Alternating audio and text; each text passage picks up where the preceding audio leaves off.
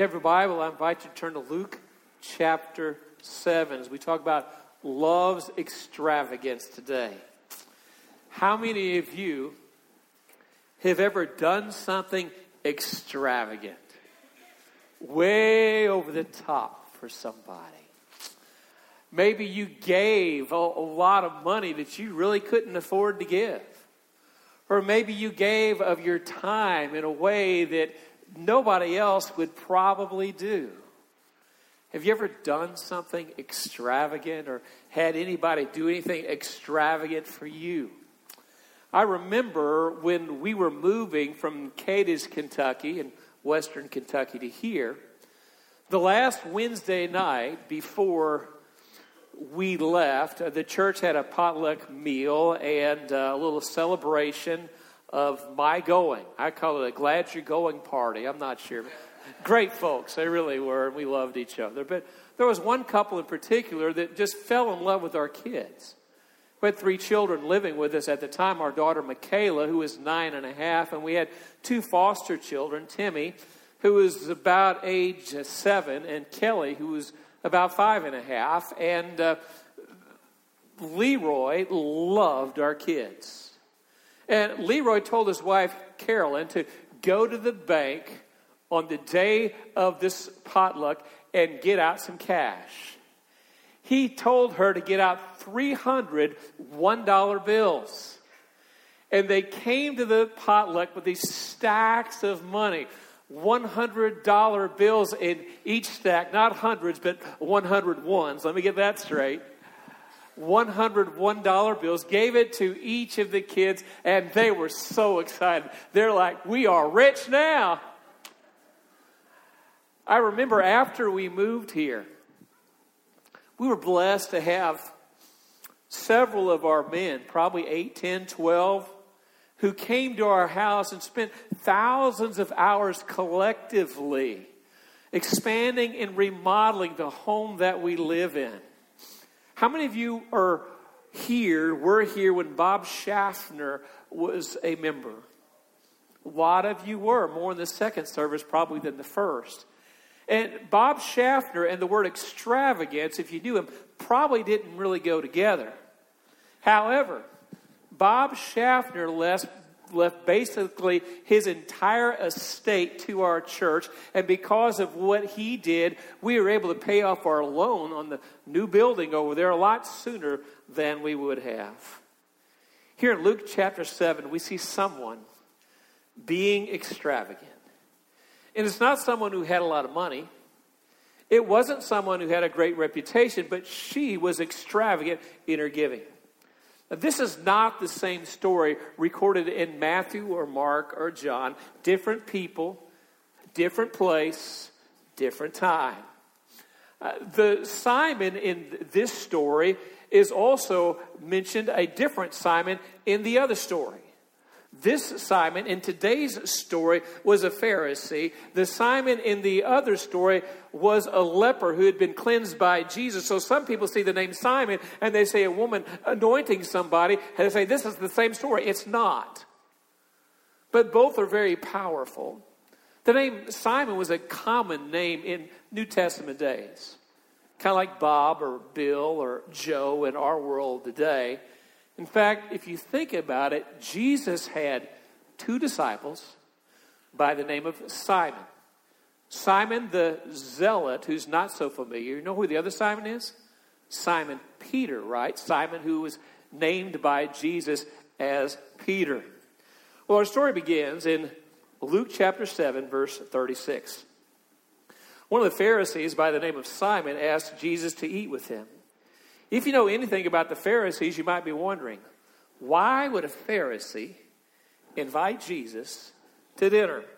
The Pharisees in general were a bunch of religious hypocrites. They could not stand Jesus. Well, not all Pharisees were bad. Remember Nicodemus, who came to Jesus by night? There were some good Pharisees, but by and large, not so much. Most of them were bad, and this one probably was as well. But some say this banquet could have been given by this Pharisee in honor of Jesus. That may explain why they were reclining in today's story.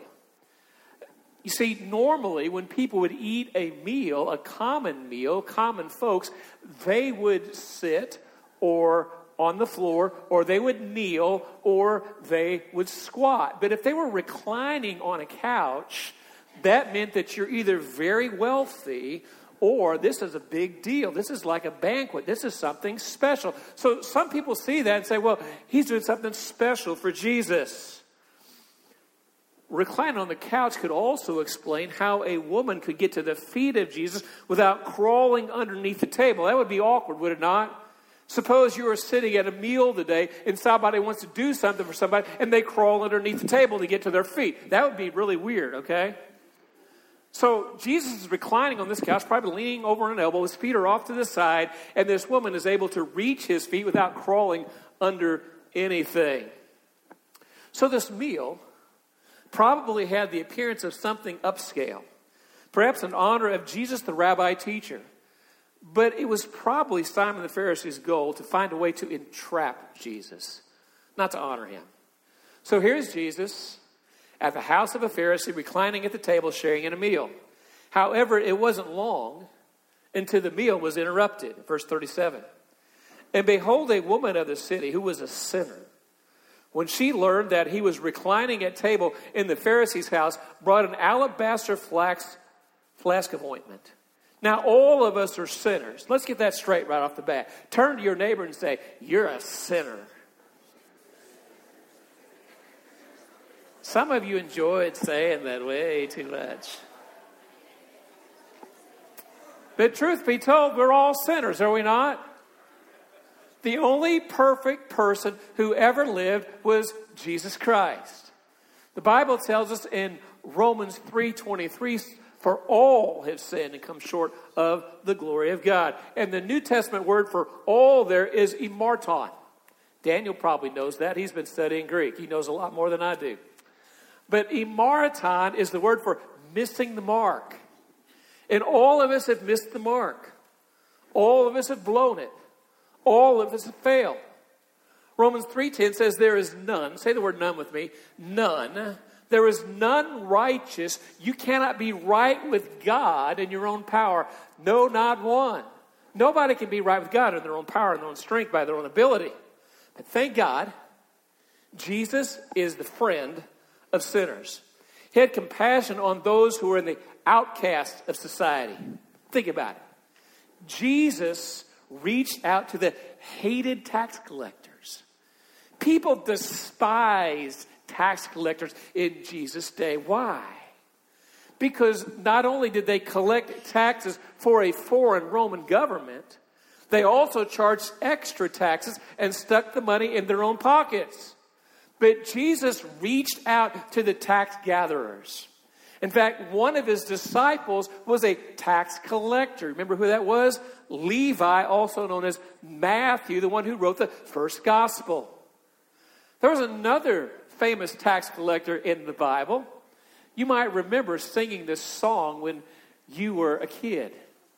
Zacchaeus was a wee little man. Sing with me. And a wee little man was he. He climbed up in the sycamore tree for the Lord he wanted to see. You know that song? And as the Savior passed that way, he looked up in the tree and he said, Zacchaeus, you come down, for I'm going to your house today. Right. Going to your house today. Well, Zacchaeus was a tax collector. He was despised by the Jews. And yet Jesus reached out to him and told him, I'm going to your house today, Zacchaeus. Jesus also reached out to people who would be considered very immoral. Like the woman at the well. Do you remember? Jesus came to the woman at the well and offered her living water. But she was not a very good person in the eyes of society. In fact, she had had 5 husbands, and the person she was currently living with was not even her husband. Jesus reached out to the woman who was caught in adultery. The Pharisees wanted her stoned, hit with these big rocks until she died. And they wanted Jesus to condone it. But Jesus said, he who was without sin, let him cast the first stone. And one by one, from the eldest to the youngest, they dropped their stones. And Jesus turned to this woman and says, where are your condemners? And she said, they're all gone. And Jesus said, neither do I condemn you. Go and sin no more. Jesus was a friend of sinners. Go back up a few verses to Luke 7, verse 34, and you'll see that friend of sinners was a title given to Jesus by his detractors. But what a beautiful title it was. Praise God. Jesus is still the friend of sinners. Aren't you glad? It doesn't matter where you've been. It doesn't matter how mightily you might think that you have failed. It doesn't matter what's your issue, what's your problem, what's your struggle, what's your need. Jesus Christ loves you. And he came to this earth to die for you. He didn't simply come to die for people who kind of had their act together. He died for people who were far away from him. And compared to the righteousness of Jesus Christ, we're all far away from God apart from the blood of Jesus Christ. Amen? But Jesus is a friend of sinners. The woman in today's story was an obvious or a notorious sinner, probably a prostitute. I seriously doubt Simon the Pharisee wanted her coming to his house. Pharisees hated notorious sinners. They wanted nothing to do with them. However, according to the custom of that day, poor people were often invited to visit banquets and kind of hang out, not really eat at the table, but if they had leftovers or scraps from the meal, they would offer that to the poor. And so the Pharisee, not because he cared about the poor, but probably because he wanted to put on a good show, look like he's a great man, he allows this to happen. Not only that, when a celebrity or a well-known teacher came to someone's house in a banquet setting like this, people would leave their doors open. It was the custom, and a stranger could just walk in. Now, we don't do that in our world today. Suppose you're having some people over for dinner, and you invite the preacher to come. And all of a sudden, you have 3 or 4 or 5 or 6 neighbors who just show up. And they're not going to eat with you. You don't have food for them. They're just going to show up and watch and listen. That would be awkward, right? Well, it was still awkward here, but that's kind of the custom in that day. Different culture, showing up at the house and being present in the room was accepted in that society. But what this woman was about to do was risky, especially when you consider Simon was a Pharisee, and the Pharisees hated sinners. Verse 38. And standing behind him at his feet, weeping, she began to wet his feet with her tears and wiped them with the hair of her head and kissed his feet and anointed them with the ointment. Probably very expensive ointment, likely that she could not afford to give away. The NIV calls it perfume. Not only is she pouring ointment on Jesus' feet, she's crying over Jesus' feet, probably in remorse over her sin, and kissing the feet of Jesus out of gratitude for forgiveness. Letting down her hair in public, which she did, was considered to be disgraceful. It could even have been grounds for divorce in that day, but she does not care. Question: when is the last time you were so grateful to God for what Jesus did that you really didn't care what other people thought? You're in the middle of a worship service, and normally you stand there and sing like everybody else in the room. But on this particular day, you are so overcome with worship, you raise not one hand, but both hands. Not in order to put on a show, but you are overwhelmed with the grace of God, and the goodness of God, and what Jesus Christ did for you. Or you knelt down on the floor, or you just stood there in silence because you recognized that you were in the presence of somebody who is much greater than you were, and you are so grateful for what Jesus Christ did for you. When is the last time you didn't care about what other people thought? You're just going to honor Jesus. Maybe you have some neighbors who don't know Jesus Christ as Savior and Lord. And you're compelled to go over to their house, to knock on their door and say, can I talk to you for a minute? This is really weird. but you don't care because you're so grateful to God for what Jesus Christ did for you that somehow, some way, you got to share that with other people. Or maybe you're going to invite somebody to come to church at work who's really like, they'll never come. But you're so overwhelmed with the gratitude that's in your heart for what Jesus did for you. You reach out to people, even though it's awkward.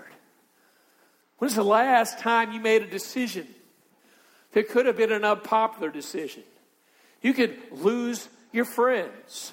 You could lose your job, but you don't care because you're going to do what God has called you to do, not out of legalistic obligation, but simply out of gratitude for what Jesus Christ did for you. If he were willing to come to this earth and die on a cross for your sin, the least that you could do is honor him out of gratitude for what he's done. Verse 39. Now when the Pharisees who had invited Jesus saw this, he said to himself, if this man were a prophet, this is Simon speaking, he would have known who and what sort of woman this is who is touching me, for she is a sinner. Obviously, Jesus can't be a true prophet, he thinks. A real prophet would know what a horrible sinner this woman is. There's no way he would let her touch him. Verse 40. And Jesus answering said to him, Simon, I have something to say to you. And he answered, say it, teacher. So Jesus tells a story, starting in verse 40. Or verse 41. And Jesus answered them, I have something to say to you. And so he tells a story, verse 41. A certain moneylender has two debtors. One owed 500 denarii and the other 50. And when they could not pay, he canceled the debt of both of them. Now, which of them will love him more? Pretty obvious answer, right? In verse 43, Simon answers perhaps reluctantly. The one, I suppose, for whom he canceled the larger debt. I think Simon knows what Jesus is doing and where he's going. The word debt was commonly used for sins. Remember the Lord's Prayer? Jesus said, forgive us our debts as we forgive our debtors. Simon knows where this is going. But Jesus is going to leave no doubt in his mind. And Jesus said to this woman, or to Simon, you have judged rightly. Then turning toward the neighbor, he said to Simon, do you see this woman? I entered your house. You gave me no water for my feet. But she has wet my feet and with her tears and wiped them with her hair. You gave me no kiss, but from the time I came in, she has not ceased to kiss my feet. You did not anoint my head with oil, but she has anointed my feet with ointment. Jesus isn't complaining, but he is comparing. Simon, think about it. When you invited me over to dinner, you did not even give me any water to wash my feet. And now we wouldn't do that in our world today, right? It's different culture, different time, different place. They walked on dusty roads and they wore sandals, and so their feet were dirty and smelly. And often people would provide water for the guests to wash their feet. They might also anoint somebody on the head with oil. And they might give them what we see in the Bible is a holy kiss, a kiss on the cheek. He did none of those things. But this woman went above and beyond. She anointed his feet. He cried over his feet, kissed his feet, wiped his feet with her hair. She went way above and beyond. It was extravagant love. Verse 47. Therefore I tell you, her sins, which are many, are forgiven. For she loved much. But he who is forgiven little loves little. Question. How grateful are you for what Jesus Christ did for you? You see, you didn't just need a little extra help in order to be right with God.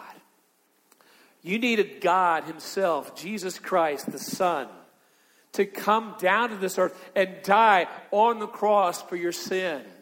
He suffered agony for you. He suffered horrific pain for you. The Bible says God made him who knew no sin to become sin for you, that you might become the righteousness of God. That's how much Jesus Christ loves you. Romans 5:8 says God demonstrated his love for you in that while you were yet a sinner, Jesus Christ came to this earth for you. He didn't wait for you to think about it, attempting to get your act together. He saw you there in your sin, and he said, I will die for you. And it doesn't matter whether you're a murderer or a prostitute or the very best citizen in Hardin County. You needed Jesus Christ just as much as anyone else. Without Jesus Christ, you would split hell wide open. How grateful are you for what Jesus Christ did for you? And he said to her, your sins are forgiven. Not because of the expensive gift that she gave or the extravagant love that she showed, but rather because of the grace of Jesus Christ. Listen, if you're a Christian today, it's not because you're Mr. Amazing. It's not because you're Miss Wonderful. It is because of the grace, the unmerited favor of Jesus Christ that he gave for you. It's because Jesus Christ was willing to come to this earth and die for you, a horrific death, that you might have life, eternal life with him forever and ever and ever and ever, and that you might have direction and power to live this life right here and right now. Jesus Christ did that for you. Ephesians 2:8-9 says that by grace we are saved through faith. And even that's not of itself. It's a gift. Say the word gift with me. It's a gift from God, not of works lest anybody should boast. The greatest gift that could ever be given was given to us by Jesus Christ when he died on the cross for our sins. Verse 49. Then those who were at table with him began to say among themselves, who is this who even forgives sins? I got good news. We know who he is. He is the wonderful counselor, the mighty God, the everlasting Father, the Prince of Peace. He is the King of Kings and the Lord of Lords. He is the God of this universe who created the world and set it in space. He is the Alpha and the Omega, the beginning, the end, the first and the last. He is altogether lovely. And we could go on and on and on. And he loves you so much he came to this earth to die for you, that you might have life. If it wasn't for Jesus Christ, you would all be headed to hell. But because of Jesus Christ, there is forgiveness. There is hope. There is eternal life because of what he did. Verse 50.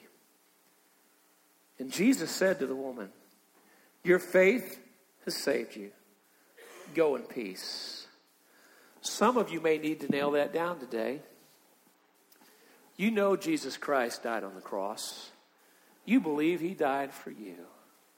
You believe that he rose from the dead. And you believe he's coming back again. You believe the truth of Scripture about the gospel. But maybe you've never really nailed it down for yourself. Maybe you don't know for sure whether you have Christ as your Savior who died for your sin and your Lord, the one in charge of your life that you follow. I've got good news for you. You don't have to go to 57 classes first. You don't have to put a bunch of money in the offering plate first. All you have to do is come. Maybe some of you are members of this church or of another church, but you're not real sure if you know Christ as Savior and Lord. You can be sure before you leave this building today. Just be honest with God. Some of you think, well, you know, when I was 7, I came forward and then I got baptized and I joined the church, but I don't know if it's real or not. Hey, it doesn't matter whether it was 7 or 70. Don't leave here without knowing that you know Christ. It's not so important that you know the day and the hour as it is that you know Him. So be honest with God. Say, God, I'm not sure. I think I was saved when I was 7, but I don't know.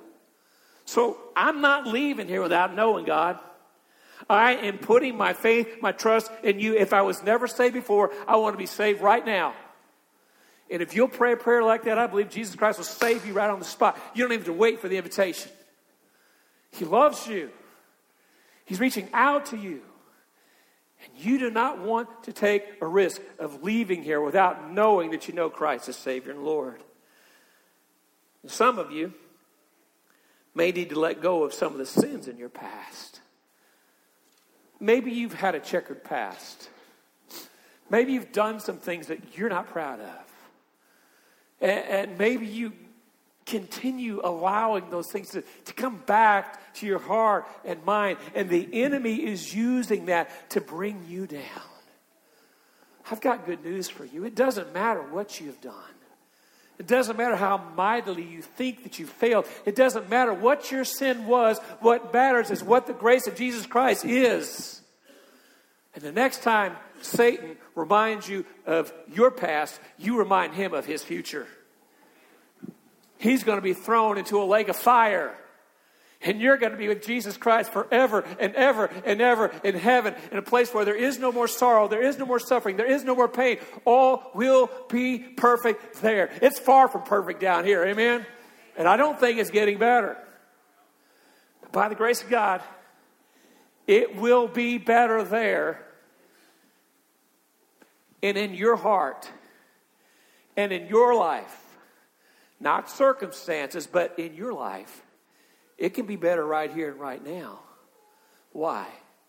Because the Bible says, greater is He who is in you than he who is in the world. Do you believe that? The Bible says faith is the victory that overcomes the world. But too often what we do is we live by sight. We live by circumstances rather than living by faith. I can celebrate when circumstances are good for me, right? But when circumstances are hard, when life is falling apart, that's different. But by the grace of God, you can be, the Bible says, more than a conqueror through Jesus Christ your Lord. And that was written by a man by the name of Paul, who had a whole lot of suffering and struggle and pain in his life. But he knew his source of victory. His source of victory was not circumstances get better. His source of victory was Jesus Christ is in charge. Is Jesus Christ in charge of your life. He is the overcomer. He is the victor. He is our leader and our Lord. 2 Corinthians 5:17 says, if anyone's in Christ, they're a new creation. The old is gone and the new has come. If you have given your life to Jesus Christ, your past is wiped out by the blood of Christ. Psalm 103:12 says that we give our sin to God. He removes it as far as the east is from the west, never to be remembered against us again. Jesus Christ is offering forgiveness to you. If you've never given your life to Christ, start there. If you have given your life to Christ and these old past sins keep coming back up, you say, get behind me, Satan. I'm following Jesus. I'm believing Him. I'm living by faith in God's Word in Jesus Christ and what He did for me. And if you'll live that way, you can be victorious. Even though circumstances may not always be good. See, the hero of this passage isn't a sinful woman. The ultimate example of extravagant giving is our Lord and Savior, Jesus Christ. Think about that. He came to this earth for you. He died for you. He rose from the dead. He's coming back for you. He is the ultimate extravagant giver. And He's calling us to respond to Him. Not out of legalistic obligation, but out of gratitude for all that He has done, is doing, and will do for His glory. Would you pray with me?